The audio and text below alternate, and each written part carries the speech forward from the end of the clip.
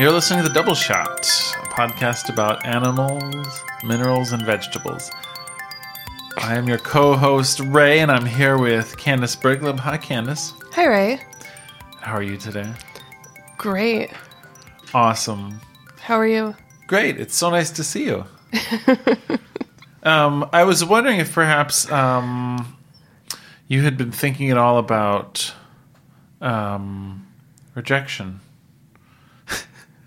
I mean, not by looking at you, but yes, it has been on my mind. Yeah, it's rejection. It's been on my mind quite a bit. It's funny. I started thinking about it. So we went away for New Year's. Yes. And we were on the coast. We were. It's beautiful. My God. It was beautiful. So I went for a walk one of the days, and there were a lot of people out taking photos of themselves or each other. And there are a lot of families where one person's taking the photo and everyone else is there. So I started walking up to groups and just asking if they would like me to take a photo so that they could all be together. And this is a pretty normal thing for, I think, people to offer. Mm-hmm. But as I would walk up to that group, I would feel really nervous. Like, what if they say no? What if they reject me? What if they don't need my help? What if I'm bothering them? Right? But the truth is, nobody said no. Everyone was like, that's amazing. Thank you so much. But there was a part of me that was so terrified of that moment of rejection that I almost just wanted to walk past them, but knowing that most people would really love the memory of being somewhere. Yeah, for sure. And it got me thinking about how often we step away from experiences because we're afraid of the word no. We're afraid that someone's going to say no to us or reject us. Right. And that happens in so many places in life, and we hold ourselves back. True. What can be done about this? Well, a while back, I was so terrified of rejection that I actually started researching how to get over it, right? And did you do this with me? I went through... Not the thing I think you're going to talk about now. Yeah, okay. So I went through about a week. I mean, you can do this for longer, of trying purposefully to get rejected every day. Trying, like, you haven't done your job until somebody looks you in the eyes and says no. And so you try something different every day. Mm-hmm. And this isn't about convincing someone to say yes. It's just about having a stranger or someone you know look at you and say no, and then realizing you survived, right? Right. And I remember the one that was the hardest for me was it was go to your local grocery store or coffee shop and offer to buy someone a cup of coffee. A stranger can get you a cup of coffee. And you'd think, like, oh, well, people love free things, right? But actually, so I went to New Seasons, and I got in line for coffee, and there was a woman standing in front of me, and so I said, hey, can I get your coffee for you? And she looked at me, and she said, no. And her look was like that I was just off my rocker. Like you insulted her or something, like, huh? What do you need from me? What do you want from me? broke? No, it was just the strangest reaction because I thought this one's going to be easy. Right. And then not only was her reaction, like, I was so crazy, but our shopping pattern was such that we passed each other in every aisle for the rest of the shopping trip. And every time we would come near each other, she would look away purposefully and get past me as quickly as she could. And I was just thinking, like, oh, I really freaked this person out. But also, at the end of it all, I realized even all that, yes, she obviously thought that I can only guess that she thought that I would expect, like, proselytize to her or try to sell her something. Sure. I can't say for sure that I would say yes to somebody offering to buy me a coffee. When I was in Japan, it took me a while to realize this, but some shop owners, you would walk by and be kind of cold out, and they would say, like, let me give you some tea. And that sounded wonderful, but what I would realize is that they would hand me a nice tea cup and saucer, and then I'm like stuck there sipping this tea, talking to them because I'm not going to walk away with it. It's not a to-go mug. Right. And so I learned if I don't want to stick around and shop, I should say no, thank you. But at first I was like, everywhere I went, I was like, this is wonderful, more tea. Oh no, gotta stand here and drink it. So perhaps that was her mindset. Like, is this person going to follow me and want to use the restroom? That's what I'd be thinking. Like, I hope these places have a restroom. So rejection, if you fear rejection, if you go through life trying not to hear the word no from people. So there's that quote that says, if you don't try, you've already failed. And so it's sort of like, if you try to go through life without being rejected, then you're likely not pushing hard enough. And you've basically already failed. You've rejected yourself. Right. Well, that's a sobering thought. Right.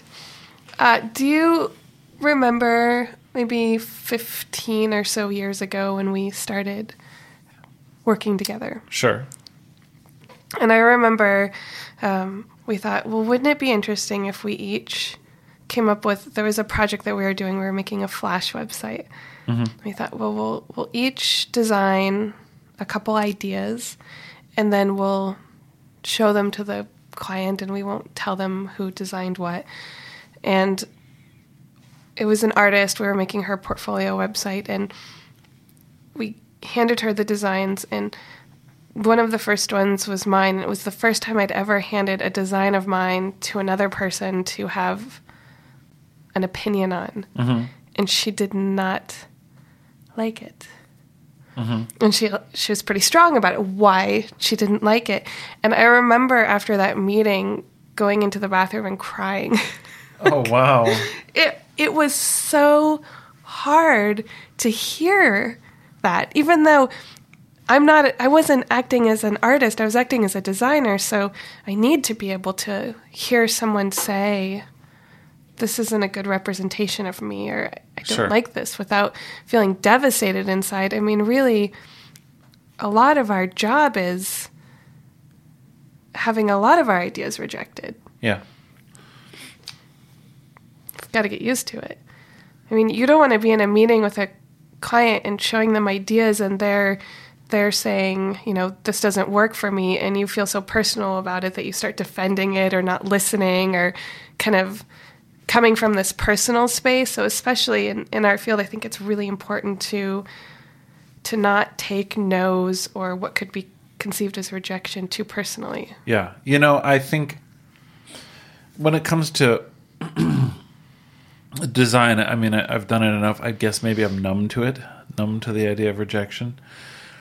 But was there a time when you weren't? Like, did you have to get used to it when you first started presenting? Well, I don't really remember that much about it, but I can tell you that lately I've been writing and recording more music. And I feel like that brings back the feeling of them, because I feel like I'm like, generally the music I'm making is just stuff I'm writing and recording. I'm solely responsible for the creative output there. And so it's really hard to even play it for someone else. It really is. It's totally not like a design where, like, I don't care, come over, look at my screen. You can see what I'm doing. If you don't like it, just tell me what I can do better. I no longer really care. I mean, like, I want to do the best work. But I'm not there. Is there a difference between, when you say you don't care, when I think about design, aesthetic decisions to me aren't super personal, right? It's like what's best for the brand. And especially if someone's an ambassador of that brand and they're saying that doesn't align with who we are, it's pretty easy to say, like, oh, okay, that's not a good idea to do then, right? It's Yeah, that's definitely part of it, Yeah. And then if you're making something that's all about you, then you have to put it out there and you have to say, this is from my heart, and there are going to be people. Some people won't like it. Yeah. I mean, honestly, you could argue that what you said before about rejection is true here because probably a lot of people shouldn't like the music that I'm making. That should be expected. Like, if everyone likes it, it can't be very good, right? I mean, Right. It's different than doing design for a client. For that, you're just trying to come up with the best thing for them that you can, and anyone who can help you make it better should. But, when you're kind of just creating something on your own, it's like, well, it's a pretty myopic process. A lot of people won't. A lot of people will hate that music. Yeah. When I was getting ready for, I think the first time that I talked at WooConf, so a couple years ago, Yeah. I spoke briefly to a coach, like a business coach. And one of the things that she helped me figure out was just my own personal motivation. So I basically told her, hey, I have stage fright, and I'm going to talk in front of a group, and I can't figure out how to get past it. I can't figure out even what I'm afraid of. Like, in my mind, I feel like I'm not afraid, but what am I afraid of? And so I did this exercise with her, and she basically said that I'm someone who has 3 priorities. One is helping people, another one is storytelling, and the other one is finding solutions to problems, basically. So a lot of those kind of circle back to each other. Mm-hmm. But she said, basically, if I went on stage and I put on the hat that was helping people or pleasing people even, I was bound to fail because in a group of, say, 100, there is no way that 100 people are going to enjoy what you're saying, agree with what you're saying, that mm-hmm. Go in there knowing that there's a percentage of people that will absolutely reject what you're saying. Right. Just that's how it is. They might be having a bad day. They might not might not feel like listening to you.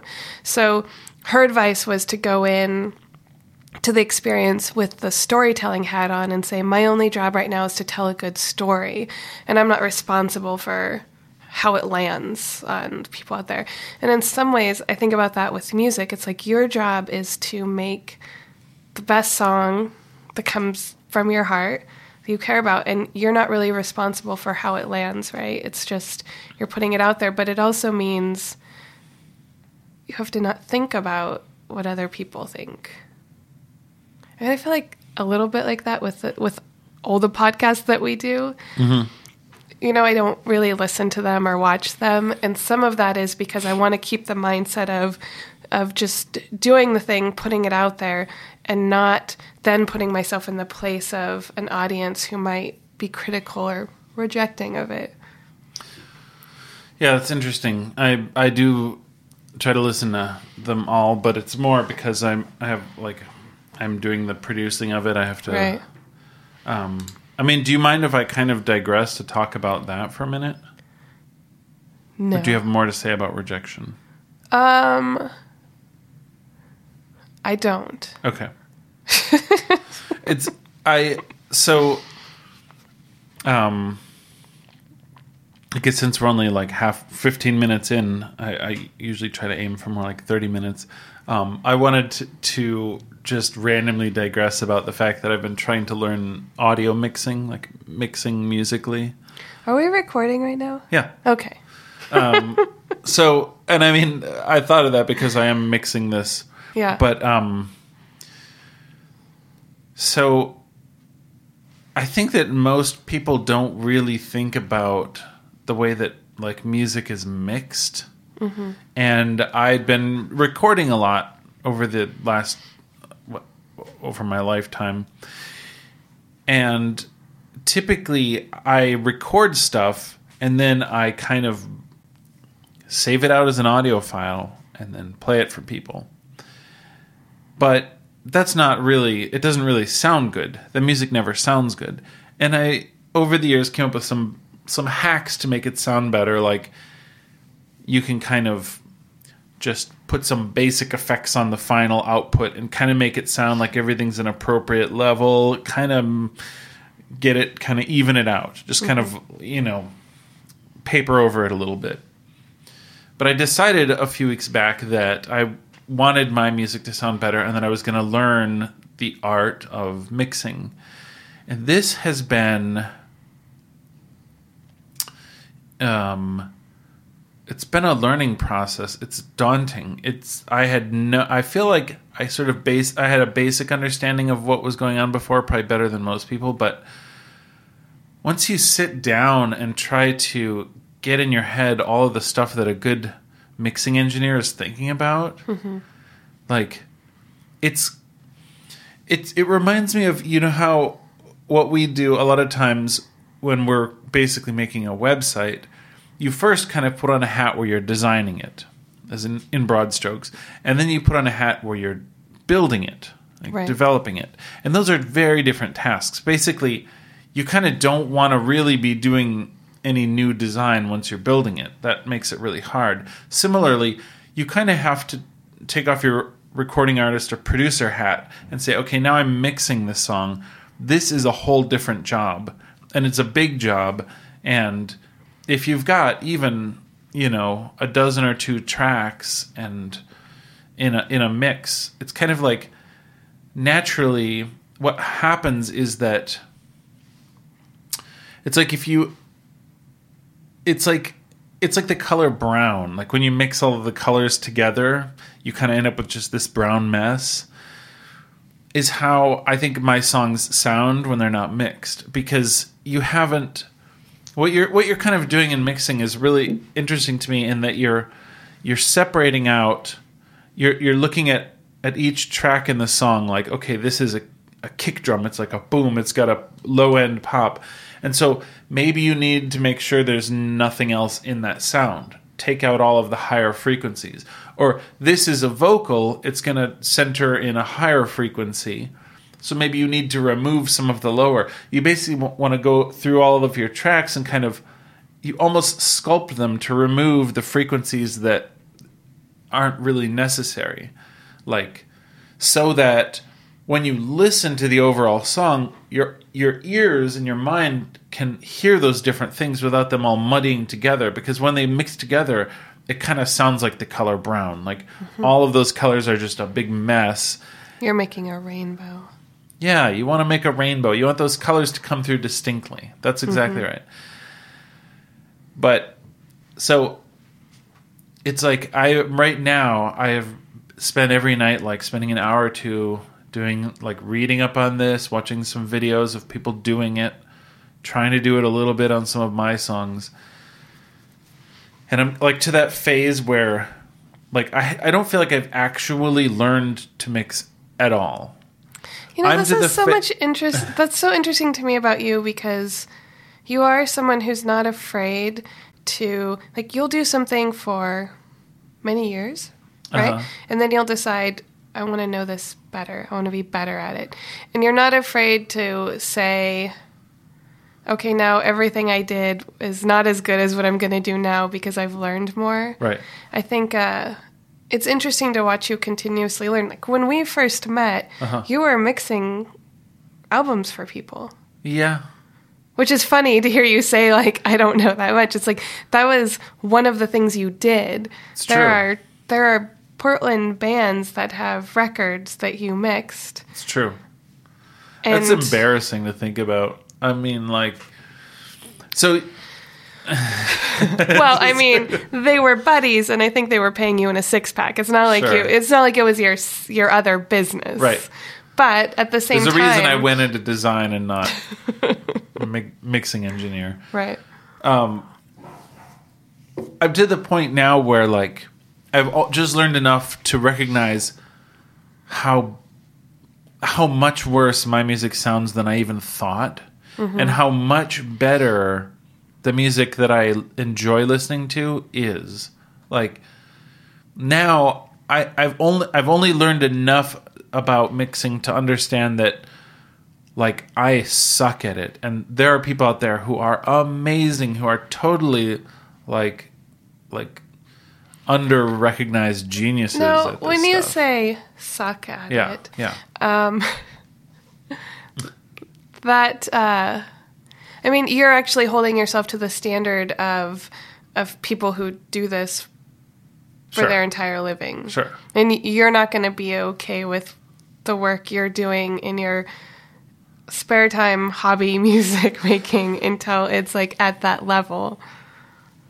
And I'm not putting down, I'm not saying like you're hobby right. music, You're but right. we've talked a little bit about that. Like, I see you as a hugely talented musician, and I think I was trying to encourage you to do more with it. And you mentioned that you like having music as something that you do for fun, that you're not necessarily doing it to become a working musician or a famous musician, right? That you enjoy it. So they say hobby, it's like you're taking it so seriously. Well, like I don't anticipate being an amazing, like I don't anticipate doing that for a living ever. So I'm kind of saying that a little bit tongue in cheek, but sometimes I think like you can appreciate things more. Like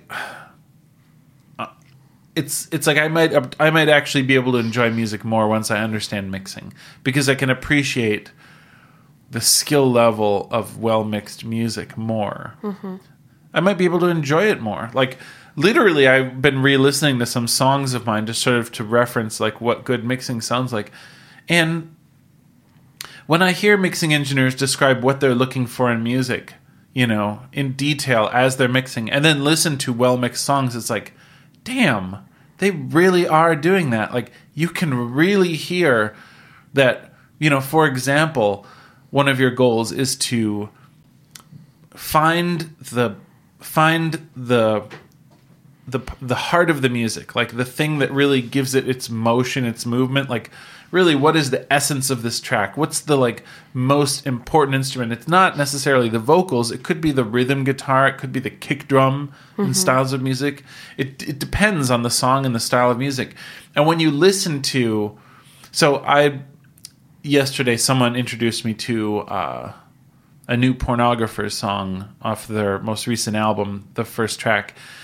And that song really breathes. It like has this sense of rhythm where it is not driven by the drums. The drums are pretty low in the mix, relatively speaking. I don't even know what sounds I'm hearing that are breathing that life into that track, but it is really well mixed. Like, when you listen to that album, you really get this sense of like it has a beating heart to that song, and that's all about the mix. Like, if you heard that song unmixed, it would just sound like brown. You wouldn't want to, like, it wouldn't be so exciting. But as it is, I've been standing at my desk, like, dancing around, like, this song it sounds so good. And now I kind of understand it's not just the songwriting, it's not just the performances. A lot of it is how well it's put together technically, you know. Are you ready to listen to Eminem now? I've listened to Eminem. You played it for me the other day. See, that's very different. Like, when the track you played for me, like, it's very obviously the essence of that song is his vocals. That's a great example. The drums are extremely minimal because it's just reminding you of the time, and he is playing with the time of the song with his voice. He's throwing all sorts of weird, sort of different rhythms in with the way that he's singing, and he has this element of the way. And so, like, if you were mixing that music, you really just want everything to get out of the way as vocals. Like, and it's mixed well. Like, you can hear it. It's not a lot of mixing probably went on there. It's like, just get it out of the way. You know, like, it's just, he's got a really good grasp of what he wants to convey vocally, and that's kind of the essence of that music, you know. So it's really interesting. I've been enjoying it a lot. It's one of those, I'm at that, like, all I know is that I know nothing kind of phases where it's like I feel like I'm moving backwards. Like, now I'm just like, why even try to mix now? It seems like more work than before. That's the best place to be. Oh, sure. That place I totally where agree. you see how much more there is out there. Right. You know? Right. I was describing to you last night, having heard that song and was just flipping out about it. I was listening to it all night long over and over. Like, I was telling you how, like, when you discover a new band or a new song, Yes. I know. it's like walking through a door into like you've lived in this house for years and you walk through a door and like you're in Narnia. And what was I saying? I don't even know what to say. I was like, oh, where has this room been here my whole life? Why did nobody tell me about it? Like, and why is this animal head on me? Like, I don't know what it was. I'd been drinking, but it's just such an amazing feeling. And that now I feel like that about music I already know well, because I can listen to it again and listen for something. So to backtrack, you talked about how I'd mixed before. Sure. I've always had an interest in mixing. I just never really understood it. I've always done it. Like, it's when you think of mixing, you think, oh, row of faders where you're determining this instrument is louder. Oh, it's too loud now. Let's turn it down. Okay, that's obvious. But that's only one of the many primary tools that it makes you like. There's the EQ shaping where you might say like, this has too much high end. I need to make room for this instrument, so this one needs to have less here. And then there's also compression, which is kind of how the instrument gets louder and quieter, the dynamics, how it breathes.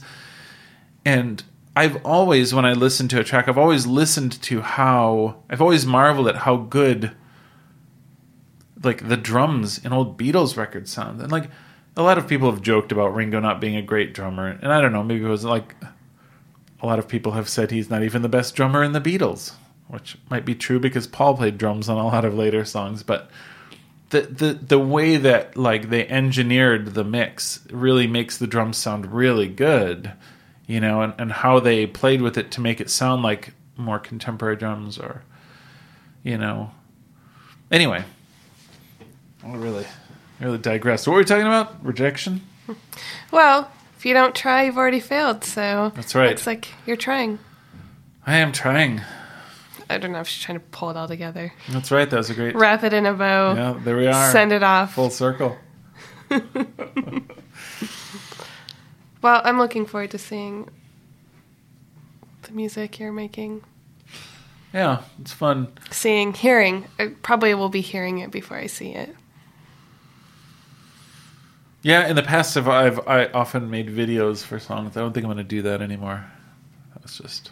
Why was I doing that? What was the deal? You used to run a video show. That's true. Yeah, maybe we'll start the whole band back up. The whole shebang. All right. Yeah. Well, this has been great. Go out and do something. Go out and ask someone a question that you know they'll say no to. You can do pretty much anything. You can ask if you can buy someone a cup of coffee. You can ask random people if you can borrow a pen or a pencil until someone says no. Ask them if their faces always look like that. That's great, Ray. That's perfect. It was funny. One of the things that I was supposed to try was ask someone out on a date. Oh. It's like, well, that's weird. So I asked you, and you said yes. And I was like, well, I guess I failed that day because you failed at being rejected. Like, yeah, that's weird about like, trying to be rejected is that failure is not being rejected. Yeah. If at first someone says yes, keep asking until someone says no. Huh. Even asking someone if they have change for $1. Just random, like you don't actually need anything from them. You don't have to exchange anything. It's just finding the most random thing that you can ask of a stranger. Yeah, that's it. Go out there and be rejected. See you next week. Go get yourself rejected. Okay. Bye.